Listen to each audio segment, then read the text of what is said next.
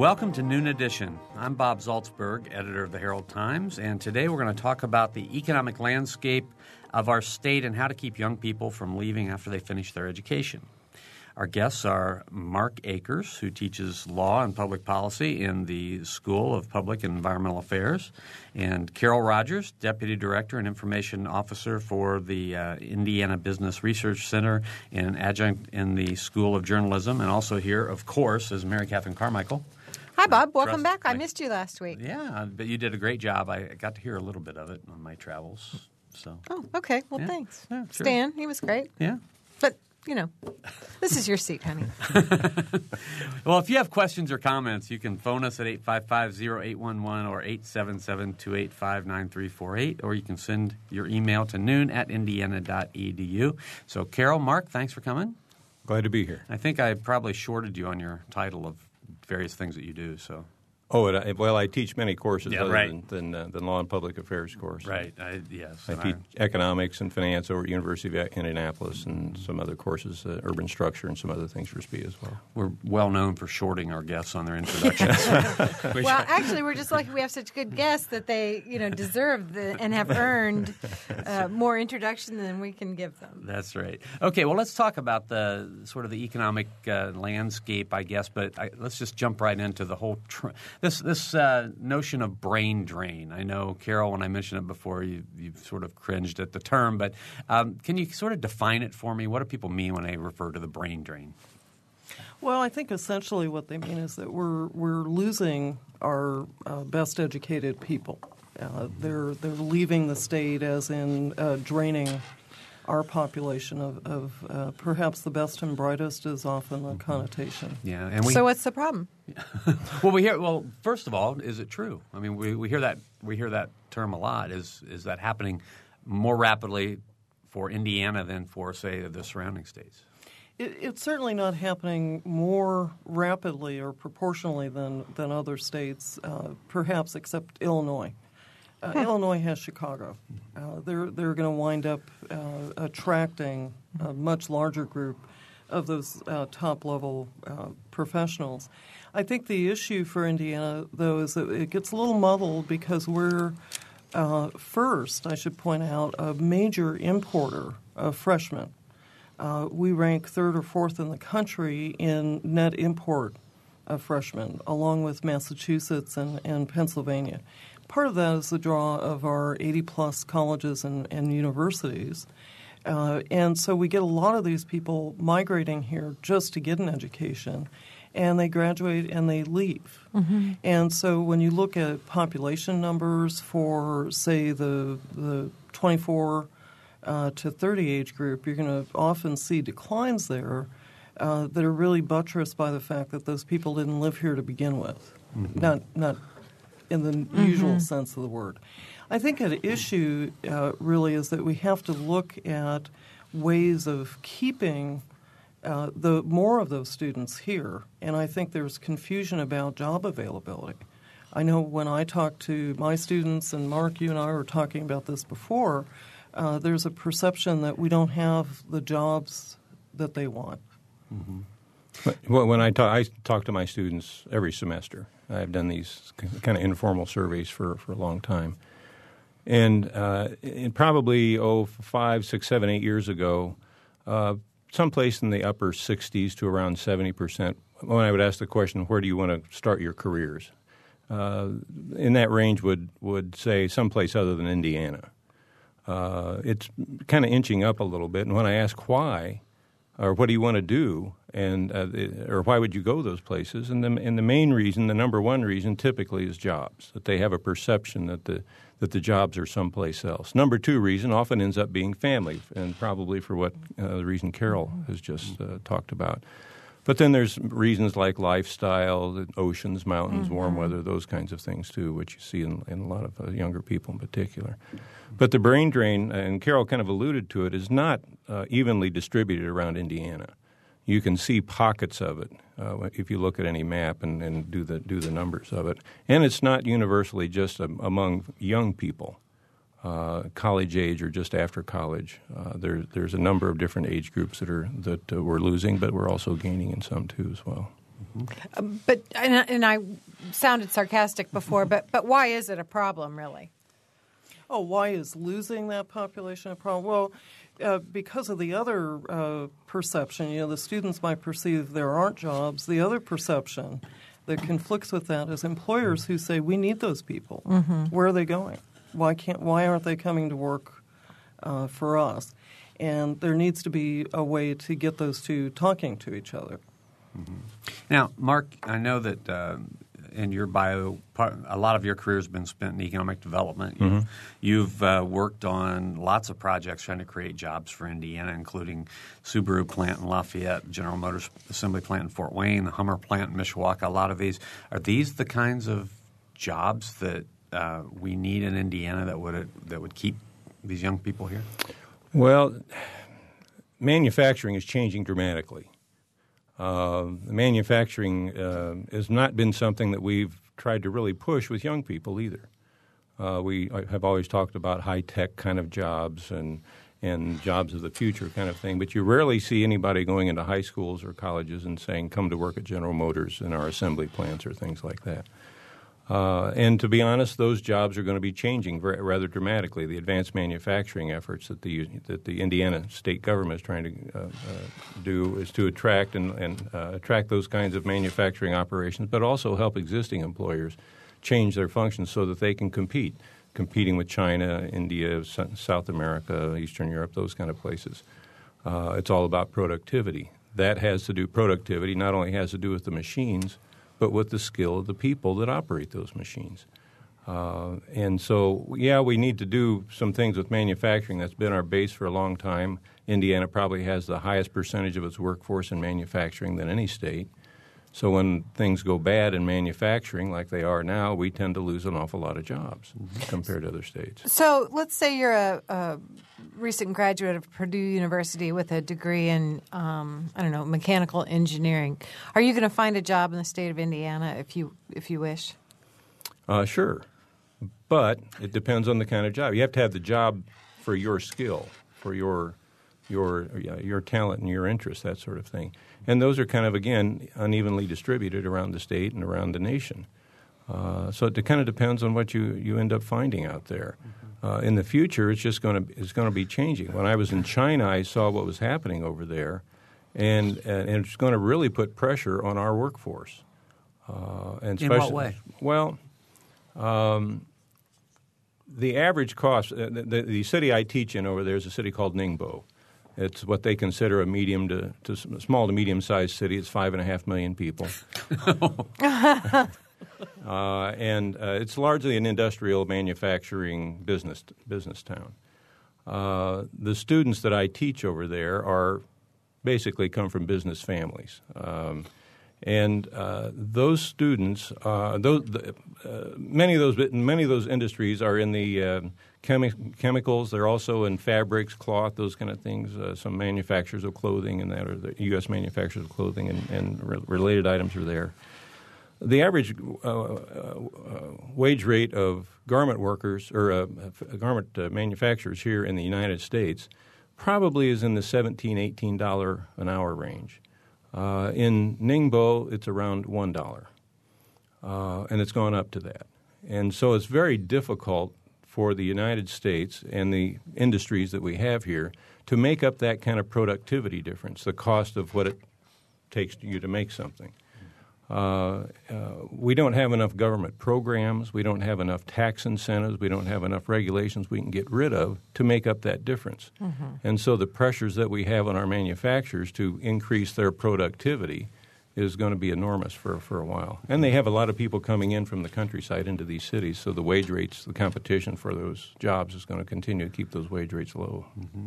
All right, our phone number is 855-0811 or 877-285-9348, or you can send your email to noon@indiana.edu. Our guests today are Mark Akers, who teaches in the School of Public and Environmental Affairs, and Carol Rogers, the Deputy Director and Information Officer for the Indiana Business Research Center.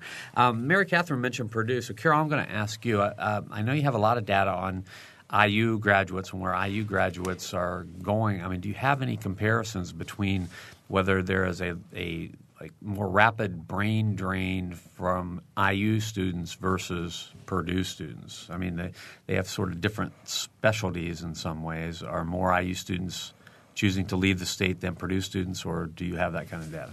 Well, I don't have that kind of data at hand specifically, but I do think that certainly the disciplines that Purdue focuses on are many of which agriculture, engineering, veterinary science, things like that. There are a significant number of jobs in Indiana. IU has a heavy emphasis, not entirely, but a heavy emphasis on what we might call the creative disciplines. Mm-hmm. And so there's a tendency to see more of those graduates go across the country or around the world. Mm-hmm. What's positive for IU, and I think for all of our universities, is that we've seen that Indiana University life sciences graduates are staying in much larger proportions. A recent survey that we did showed that a majority of them, well over 50%, are staying in Indiana and taking life sciences type jobs. Carol, this may be a little bit too specific for you to be able to answer, so if that's true, I apologize in advance. But I've always been curious about the graduates from the Jacobs School of Music. You know, we turn out these amazingly well-trained and talented musicians, and then I wonder, well, you know, how many opportunities are there for them to use those skills in Indiana, or must they go elsewhere? Well, if you think about the nature of music, whether it's composing or actually playing an instrument, it's automatically, I would think, seen as a mobile job. You know, one where you may be migrating from city to city or city orchestra to city orchestra. We do have many music opportunities in Indiana, but probably not as large as if you went to New York, for example, or perhaps to L.A. So I think there are a number of disciplines in the arts that really do require the person to think about the fact that they're going to have to travel a lot. Okay. Now, with the life sciences graduates, you said that there's a high percentage that are staying in the state. What are some of the areas where maybe a low percentage of graduates are staying in the state? I suppose music would be one of them. Yeah, certainly. What we've seen is the folks who are getting music, art, drama, communications degrees, that a larger proportion are leaving, and many of them are clustering in larger cities across the country. Again, you see the coastal effect, east and west coast, some of it clustering around Seattle. For example, Minneapolis. Chicago has continued to be a big draw for students in Indiana.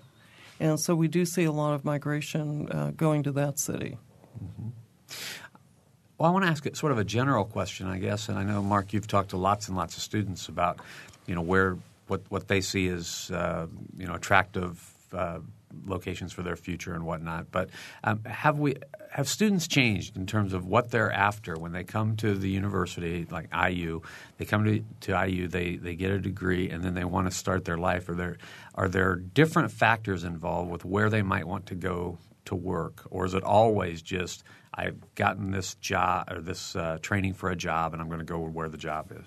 Probably job is the number one. It's probably not the only thing on their list. Because they will.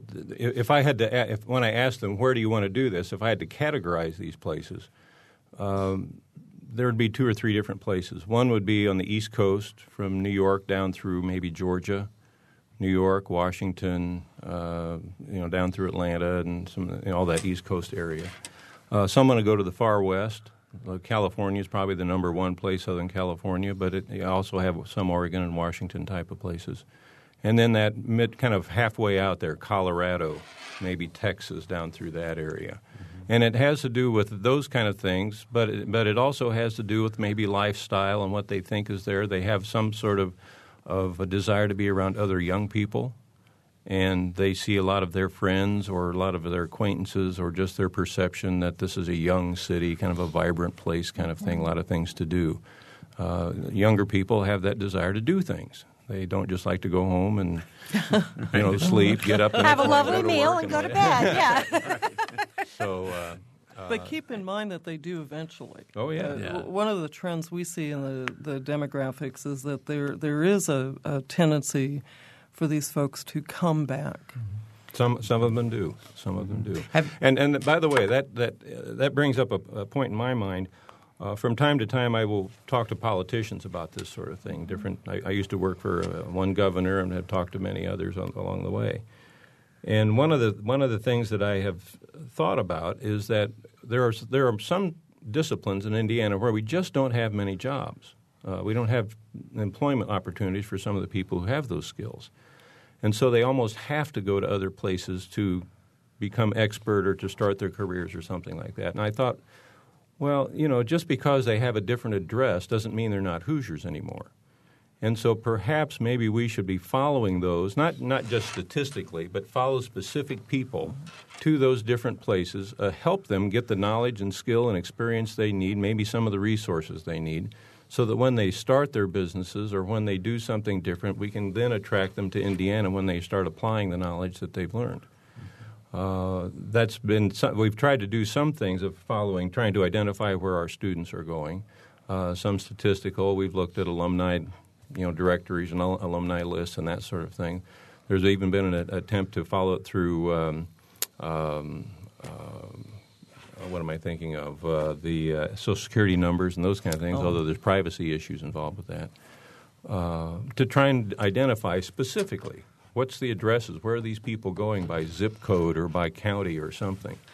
And there's been some work on that, and that's why we can somewhat tell that there's people going into Chicago and some of the smaller colleges. For example, Tri-State up in Angola, you'll have an area where most of their graduates seem to go, and in southern Michigan, northern Indiana, northwest Ohio kind of thing. But by and large, it's been difficult to tell where they go specifically. But it has to do with a lot of different factors. Number one seems to be job, and then there's kind of lifestyle things beyond that. What about international? Has that been more of a trend lately? Are we losing more of our top students to perhaps a more exciting life where they travel overseas for a few years? Well, you're always going to have folks who are going to do that, whether it's in the Kelley School business, and I should mention that that's where my research center is. The deans would like that. But certainly in finance, engineering, any of the medical sciences, you're going to see a fair number of people migrating overseas, whether for temporary stay or permanency. Mm-hmm. I think that at issue probably here, and what I see as being the important fact, is that what we want in Indiana is a well-educated workforce. Whether the folks were born here or they've moved here, both of those are fine. Whether many of our young people uproot themselves and decide to live someplace different that they perceive as more exciting, it's really important for us to focus on getting our folks educated and attracting more educated people here. That's an important point because the economic development game, the game of attracting industry, has changed over the years. Mm-hmm. It used to be that you could locate a plant someplace and attract a workforce. Now it's the opposite. Now the facilities that people are building are going to where the workforce is. So that it's becoming more important for Indiana, any state or any community, to try and keep the kinds of workers there that they want to do. If they have a targeted industry type program, we want to attract more high tech or life sciences or something like that. It's more that, you can do some things to your city, physical structure and those kind of things that make it more attractive. And that's part of the game. But you have to have a workforce at some point in the area that they can use because the knowledge is becoming very specialized. In many ways, companies are starting to be more interested in having people that have a specific skill that they can do that thing that company needs to do. And so the more of those that we can attract or keep to Indiana, the better off we'll be in some general sense anyway. What do you see as government's role in this, keeping in this retention? I guess I'm wondering how seriously they take this, or Indiana state government takes this, or how creatively they're willing to, or they've shown a history of thinking out of the box. I'm thinking, for example, of kind of a WPA style. If you really want to keep those people in the state, if you really think they have value, you could actually do some job creation until they can find jobs on their own. What are your thoughts on that? Well, there's a lot of people trying to do new things because the workforce has changed and because economic development as an attraction game has changed too. We can do some things with the physical infrastructure of the state. That's very important. It's we've been big in distribution for many years in Indiana because of our location central to a lot of population and business. But that game is more now than just having big distribution centers and that sort of thing. For example, right now on our highways, there are a lot more semi-trucks than there used to be. And the reason for that is that what's in those trucks is inventory, not just cargo. And what companies are doing are trying to reduce the costs they have, fixed costs they have in big buildings, distribution centers, those kinds of things. And so they're putting it on the road. Is that the just-in-time thing that we hear about? It's a version of just-in-time, but it's also the companies trying to reduce their costs so they can compete with China and India and Brazil and those kind of places. That means we need to have better highway systems. We have to have more intermodal type of things. So there's some physical structural things that we can do to help make sure that industry, once we get it here, can actually be here. We can actually support that business physically. The communities can do a lot to make themselves more attractive. But at some point, at the end of the day, these students these people have some desires to do something. Carol and I were just looking at some statistics before we came on the air here. One of the things that I found is that not all the brain drain is in people in their early 20s. In fact, that's kind of where it starts. But it seems to reach a zenith when people are in their early 30s. Probably because at that point they have some means. In the early years, they don't have a lot of money yet. They're just getting started on their career. But by the time they're in their early 30s, they might have some means. They aren't fully vested in their jobs yet, and they may still have a little mobility.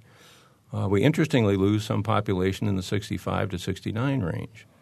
Again, because those people are more mobile. The kids are gone. The mortgage may be paid down. Their retirement fund is available to them. And so they take off, too. What retirement fund? Yeah, up until a couple of weeks ago they were doing that. Well, I do think that one of the things that I was very pleased to see recently in talking about government and what it can do, and I think most of what government can do is set the tone, create a climate for change. The whole idea of funding the first 2 years of college for Hoosier students getting out of high school, I think is a major leap forward in terms of, now whether it gets funded or not, I don't know, that's still up in the air. But if we're able to accomplish that, and the fact that we're getting more people into college and experiencing it and putting behind them whatever thoughts they had about high school, whether it was good or bad. And you probably all have talked to high school students who thought it was really boring. Get them off to college, get them to Ivy Tech or IU or any of the other universities, and get them to get that experience that begins to push their minds into a broader world of experience and the ability to learn. It really changes once you get into college. There have also been plans about suggestions about maybe trying to get into debt forgiveness on student loans of some sort. We can do so many things. We have been for many years on making, tax incentives and doing things to attract business and something. But now we're having to get into those things that are more personal in nature, more things that affect you as an individual. All right, you're listening to Noon Edition. Our guests today are Mark Akers, who's from the School of Public and Environmental Affairs, and Carol Rogers, who is the Deputy Director and Information Officer for the Indiana Business Research Center. Our topic is the brain drain. If you want to join us, please call 855-0811 or 877-285-9348 or send your email to noon@indiana.edu. We're taking a short break. We'll be right back.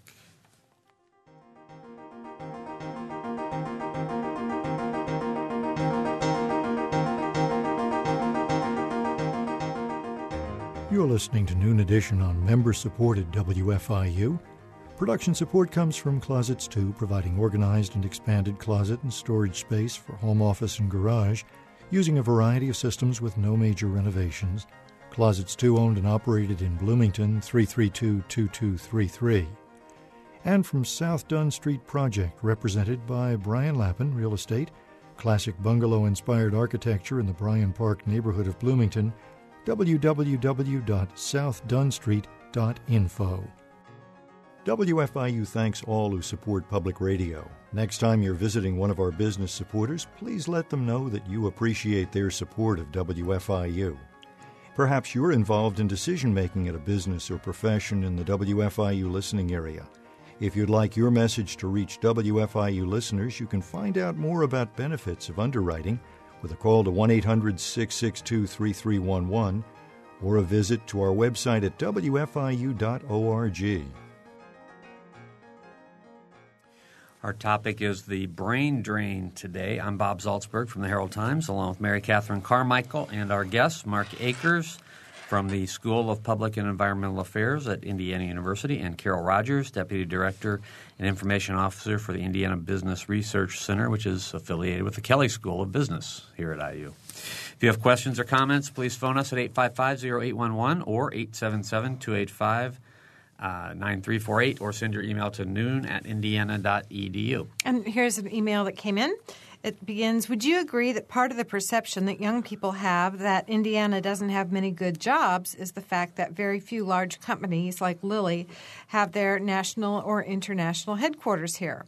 Should our governors, mayors, and taxpayers be giving the sort of tax incentives that it takes to get a growing company to move its headquarters, or do you feel that the scarce incentive money should instead be used to help our native companies grow? Mark, you want to start? Wow. Indiana has long, for I don't know, since the earth was cooling, has been a branch state.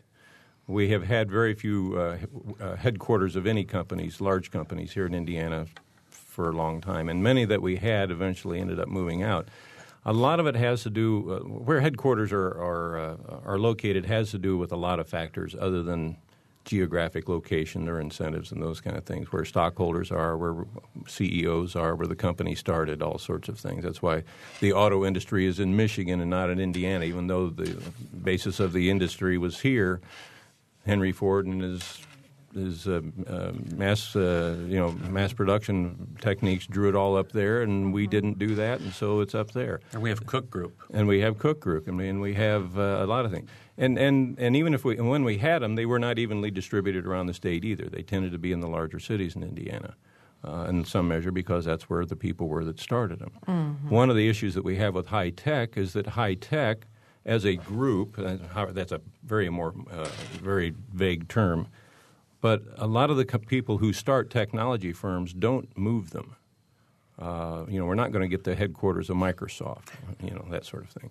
And so we're going to be kind of doing a battle there. One of the things that having a good technical workforce, of having some things from the Kelley School of Business and other types of education programs here, if we can keep those people who start jobs here, will by and large keep those companies here. A lot of exceptions, but by and large where companies start is where their headquarters anyway tends to remain. Mm-hmm. Well, I think one comment I might make is that Lilly is headquartered in Indiana, and they recently have made some moves with their business that I think might prove to be the wave of the future, which are more collaborative businesses, not just your straight-line subsidiaries or branches, but where they're helping other businesses grow that are connected with them, but not necessarily wholly owned by them. And I think over time, more and more businesses are moving into these kinds of strategic partnerships where they are doing more collaboration with each other, where small companies can grow in any environment, including Indiana, but where eventually it may not be a headquarters issue as much as a quantity issue. Having a lot of those young startups grow into nice middle-aged companies that employ a lot of people. What's happening in the new economy in many ways, and because of the productivity issue and competition around the world, is that many companies are now outsourcing a lot of their activities to smaller groups that specialize in that because they know more about it, they're better at doing it, the smaller company, than this big company who has been in the past doing a lot of different things. Mm-hmm. And so there is more of an opportunity for those smaller companies as opposed to the big, massive company with the world headquarters here kind of thing. Mm-hmm. All right, we have a couple of phone calls and we have an email, so let's go to the phone first, and it's Eric. Eric, go ahead. Hi, I'm calling from DePaul University today, and wanted to go back to the issue of government's role and kind of addressing this issue of brain drain. I'm a recent graduate of IU, have 2 degrees, graduated in 2005 from the School of Public Environmental Affairs, and then graduated with my graduate degree from the School of Public Environmental Affairs in 2007. My wife and I relocated to Washington, D.C., where I did some consulting work, and then, we were born and raised in Indiana and decided after about 9 or 10 months that it was time to get back to Indiana. Fortunately, Lindsay, my wife, was able to get a job at IU, and she works at the Kelley School of Business, and I work at DePaul University in a development role.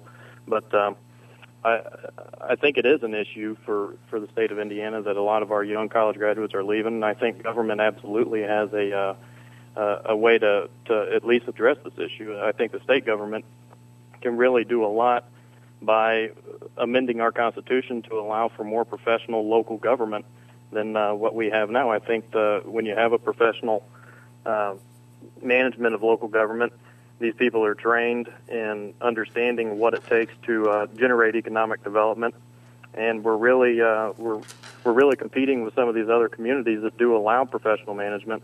And elected officials, I'm just afraid they're not as capable or quite understanding of what it takes to attract businesses and develop the workforce. You're talking about reorganizing the entire state government, basically. No, not on the county level. Indiana cities are among the most highly regulated cities in the country.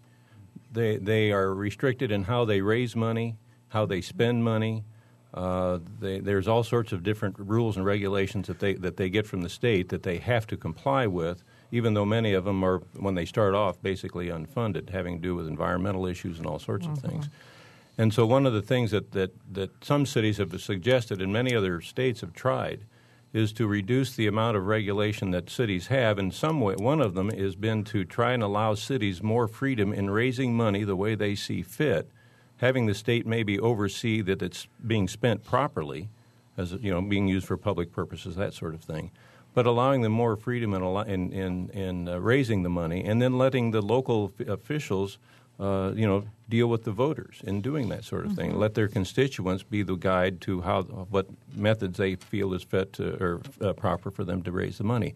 That may then give them the ability to make improvements that they need to make in order to physically support some of these businesses. Indiana, for many years, has had a number of cities on sewer bans, and that has been increasing in the number of cities. The rate of that increase is going up because our infrastructure is getting old and wearing out.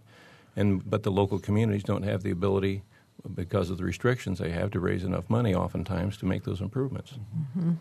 Well, I think also, Eric, you have a good point, too, in the fact that in thinking about our local governments, it's not just cities and towns that we have. We also have county elected officials. We have 1,008 townships. We have a lot of government at the local level. I heard a very interesting statistic that Indiana has about 6 million people in its population, but we have more elected officials than any other state in the union. And that's incredible to me. Yeah. That's probably true. Right. And it seems like just a gross waste of resources. I mean, I think that, when you can hire, and I know SPIA produces some of the most well-trained public managers, and there are no jobs for these people unless they want to work in state government or worked in a very political environment. I think SPIA does a very good job of emphasizing the management aspect of of what public management really is. And it's not just necessarily politics, although there is a political component to it. But there's no jobs for these folks here. Like I said, I had to go out to Washington, D.C.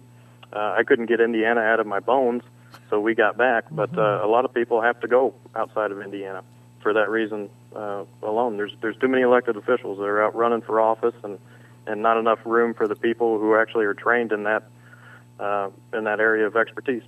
Well, I think, Eric, you know, as you know, I'm sure there's been a lot of talk about restructuring county and local government in Indiana, and so maybe you can work on some of your legislators about how they might want to approach that in the next legislative session. In Monroe County, there's a referendum on this November's ballot to do away with one county position in Monroe County, the Perry Township Assessor position. So, you've got a little bit of hope, but it's going pretty slowly. Absolutely. All right. I appreciate you guys taking the time to speak with me. Sure, Eric. Thanks a lot for the call.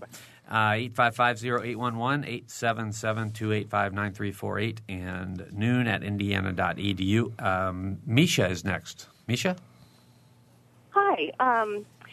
Before the break, you were talking about funding different things for, especially the first 2 years, for people to get into college, and as if that's like the thing that's going to really educate you. And one of the things is that if you were to do that, what you're kind of admitting is saying that the only time education really begins is when you get to a place where your teachers can be specialized and have a master's degree, say at least, to be teaching you, and then you begin learning. And then I hear recently that we've determined that we're quite behind the Europeans, and I agree. I went to school being a professor's kid. I went to school for a while in England, and at 11 was experiencing in their what we would call their public school, in not a really expensive part of London, master's degree, which would be doctors of mathematics teaching me algebra, doctors of history teaching me, and I got this huge jump ahead of the other kids because I graduated from North High School. And even though at that time we had quite a few people that were specialists still hanging on from the old days when you needed to have a specialty before you were actually able to get your education degree and be a teacher. Now it is not required that you have a specialty to teach. So it is boring. I could imagine it would be terribly boring for students who I actually did experience once where I had a teacher who was the coach who was given Western civilization as a subject, and he admitted to us he knew nothing about it, and we were just going to go from the book. Well, luckily my dad's in that, so I asked if he could come in 5 times, and that's what we did. So we had an interesting class. But if the person doesn't know something and you as a student want to ask about it, want to get into it, you can't get that from somebody who's not a specialist, who's only a management person, basically, only a person that has been taught theories of teaching or management. And I just wanted to say that if we were as educated in the basics, I mean, clearly, standards of English so we can communicate with other people in other countries who don't speak our language, clearly, if we were that way by the time we were 18, like they are, then we wouldn't necessarily have to go to college. It would be the people who want to go on to specialties that would have to go to college. This foolishness of thinking, oh, well, we're kids, and we are not going to, have, we're not going to start our serious study until we're 20. We know that psychologically that we're past our time for learning. We don't have the basics. Anyway, I just thought I would point out my experience with it, and I'm hoping that we will require our high school students, our high school teachers, to be taught, have to have a specialty as well as the training to teach well, theories to teach well, and let them go for it. Have good teachers and let them go for it instead of putting this vice hold on their theories and how to teach in any given year. Okay, Misha. Okay. Any comments? Thank you. Reaction? This brings to mind. I did some writing some years ago, and I looked at a number of different issues that Indiana, really in almost any place, needs to address. One of them was the education system, and in this regard, Indiana, in my thinking, if we're going to be attracting industry here, we don't need to have a really good education system. We need to have the best education. Someplace in the world, in the country, has the best education system.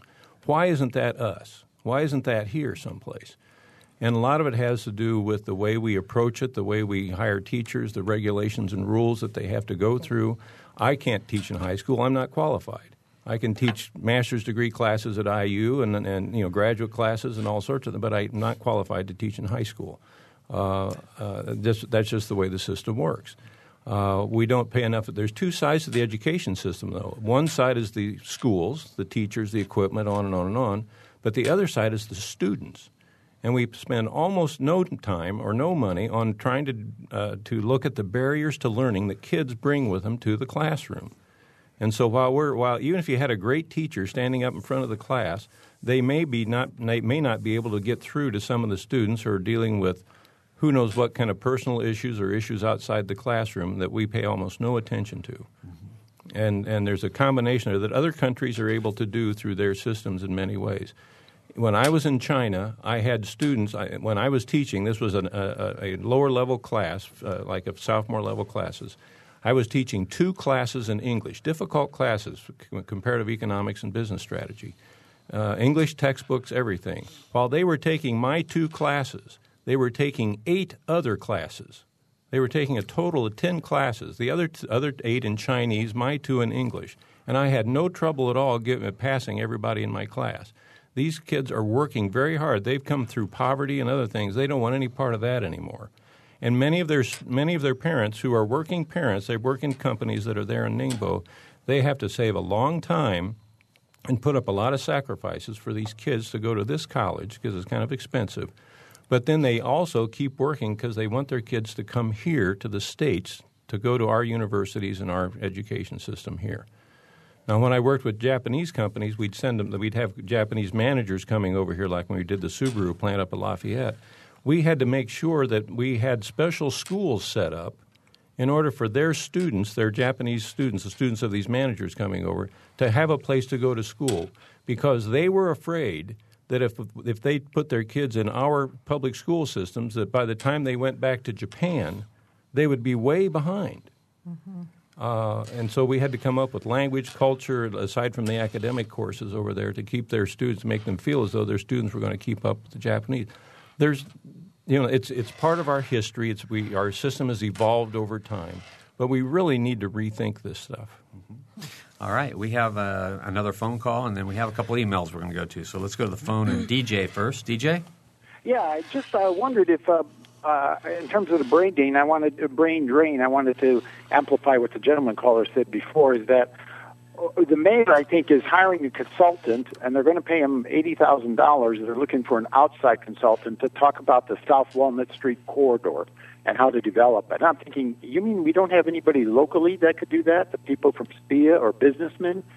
And the HT itself, I think, has this thing called community columnists. They don't pay those, but then you hire Mike Pearson, who's out of town, to write for, I think he's living outside of Bloomington. He's writing a column for a movie review. So are we shooting ourselves in the foot here? We're hiring people from out of town, and we're not hiring local people. I wondered if somebody could address that. I can address Mike. Mike doesn't write for us anymore, but he's in Denver now, and it was a syndicated column, and it was in a package of stuff we were already getting, so we actually weren't paying Mike anything for it. But well, I think the question is a good one, and certainly you've been getting some excellent calls this morning. But I think we do need to be careful not to box ourselves into it has to be from here.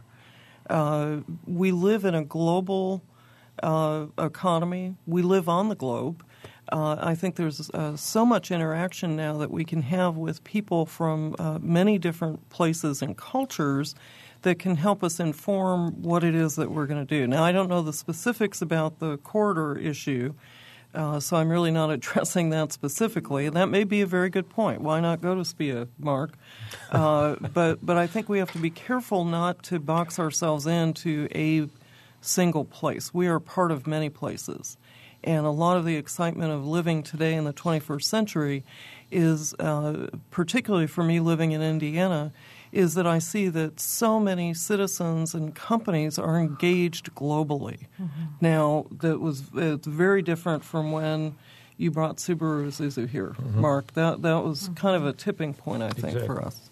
We opened ourselves up to a lot of things with the Subaru plant and other Japanese and other international companies that have come in that time frame and since. Mm-hmm. But the economy really has gotten global. Even many services now are being done instead of here in Indiana, outside of Indiana.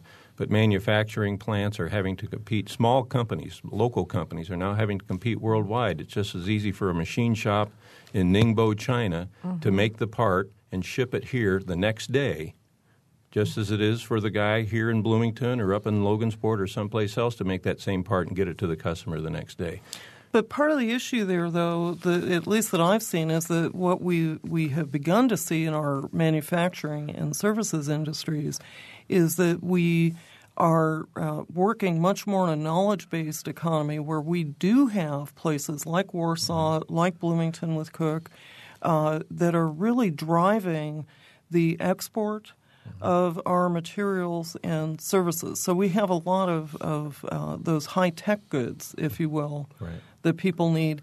And this, to me, is the most telling issue, is that we need better educated workers to fill those higher-tech jobs while the lower-tech is going on in other countries. There seems to be something of a combination of factors going on here because as much as we would like to, and rightly so, have some critiques of our education system, we have some major universities here, especially IU and Purdue and a few others, that really produce high-quality graduates mm-hmm. to the point where people elsewhere want to steal them away from us. Mm-hmm.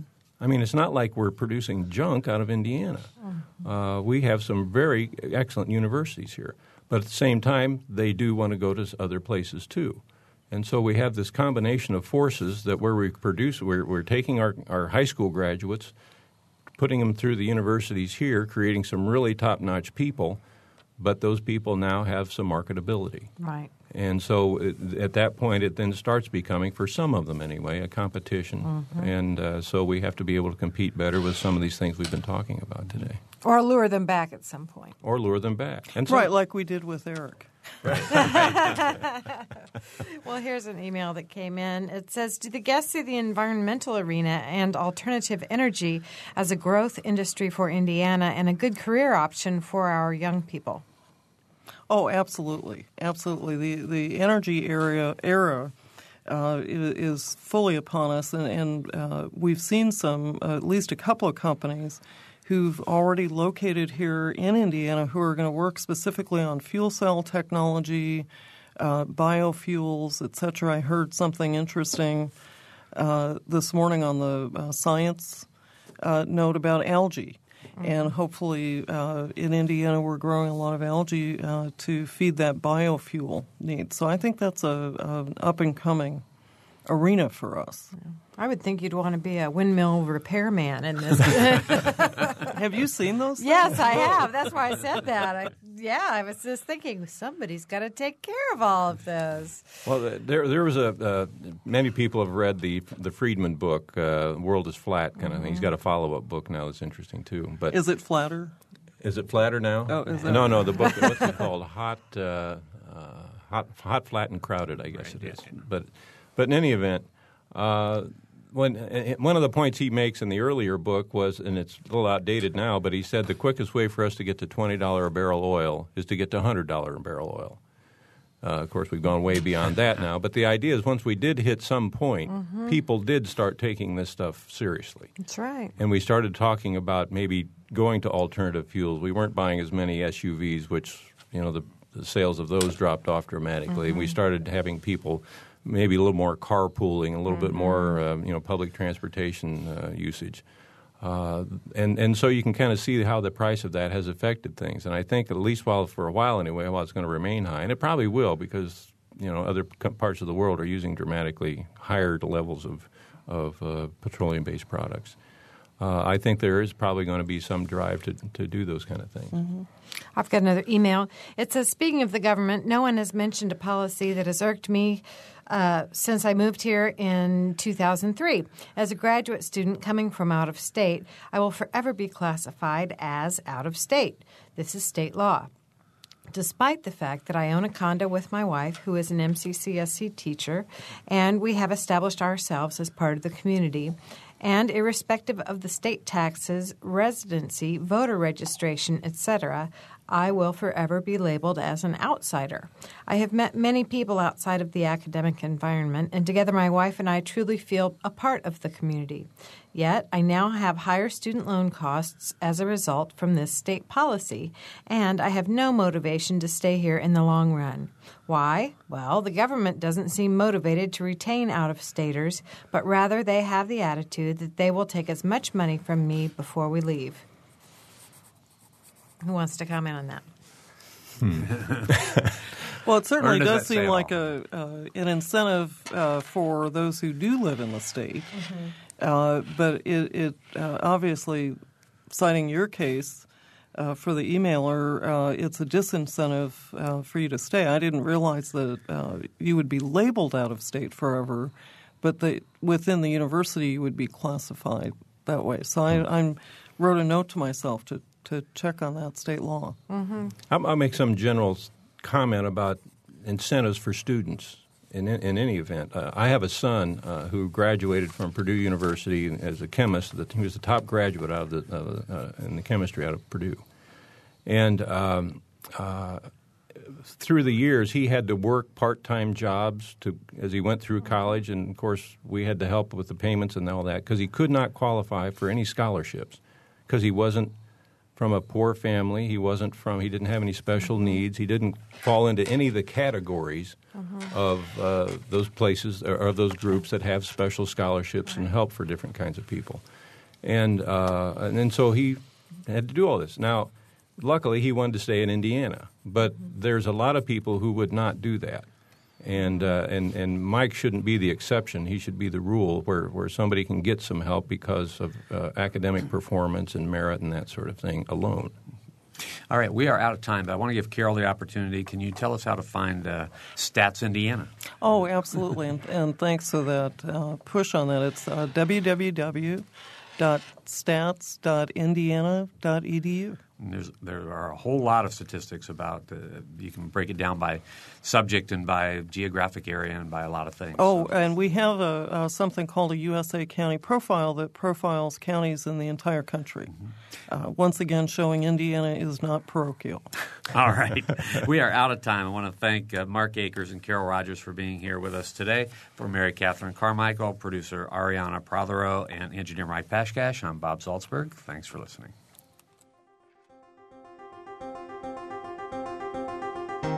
Noon Edition is a production of WFIU and the Herald Times. A podcast of this and other WFIU programs is available at WFIU.org.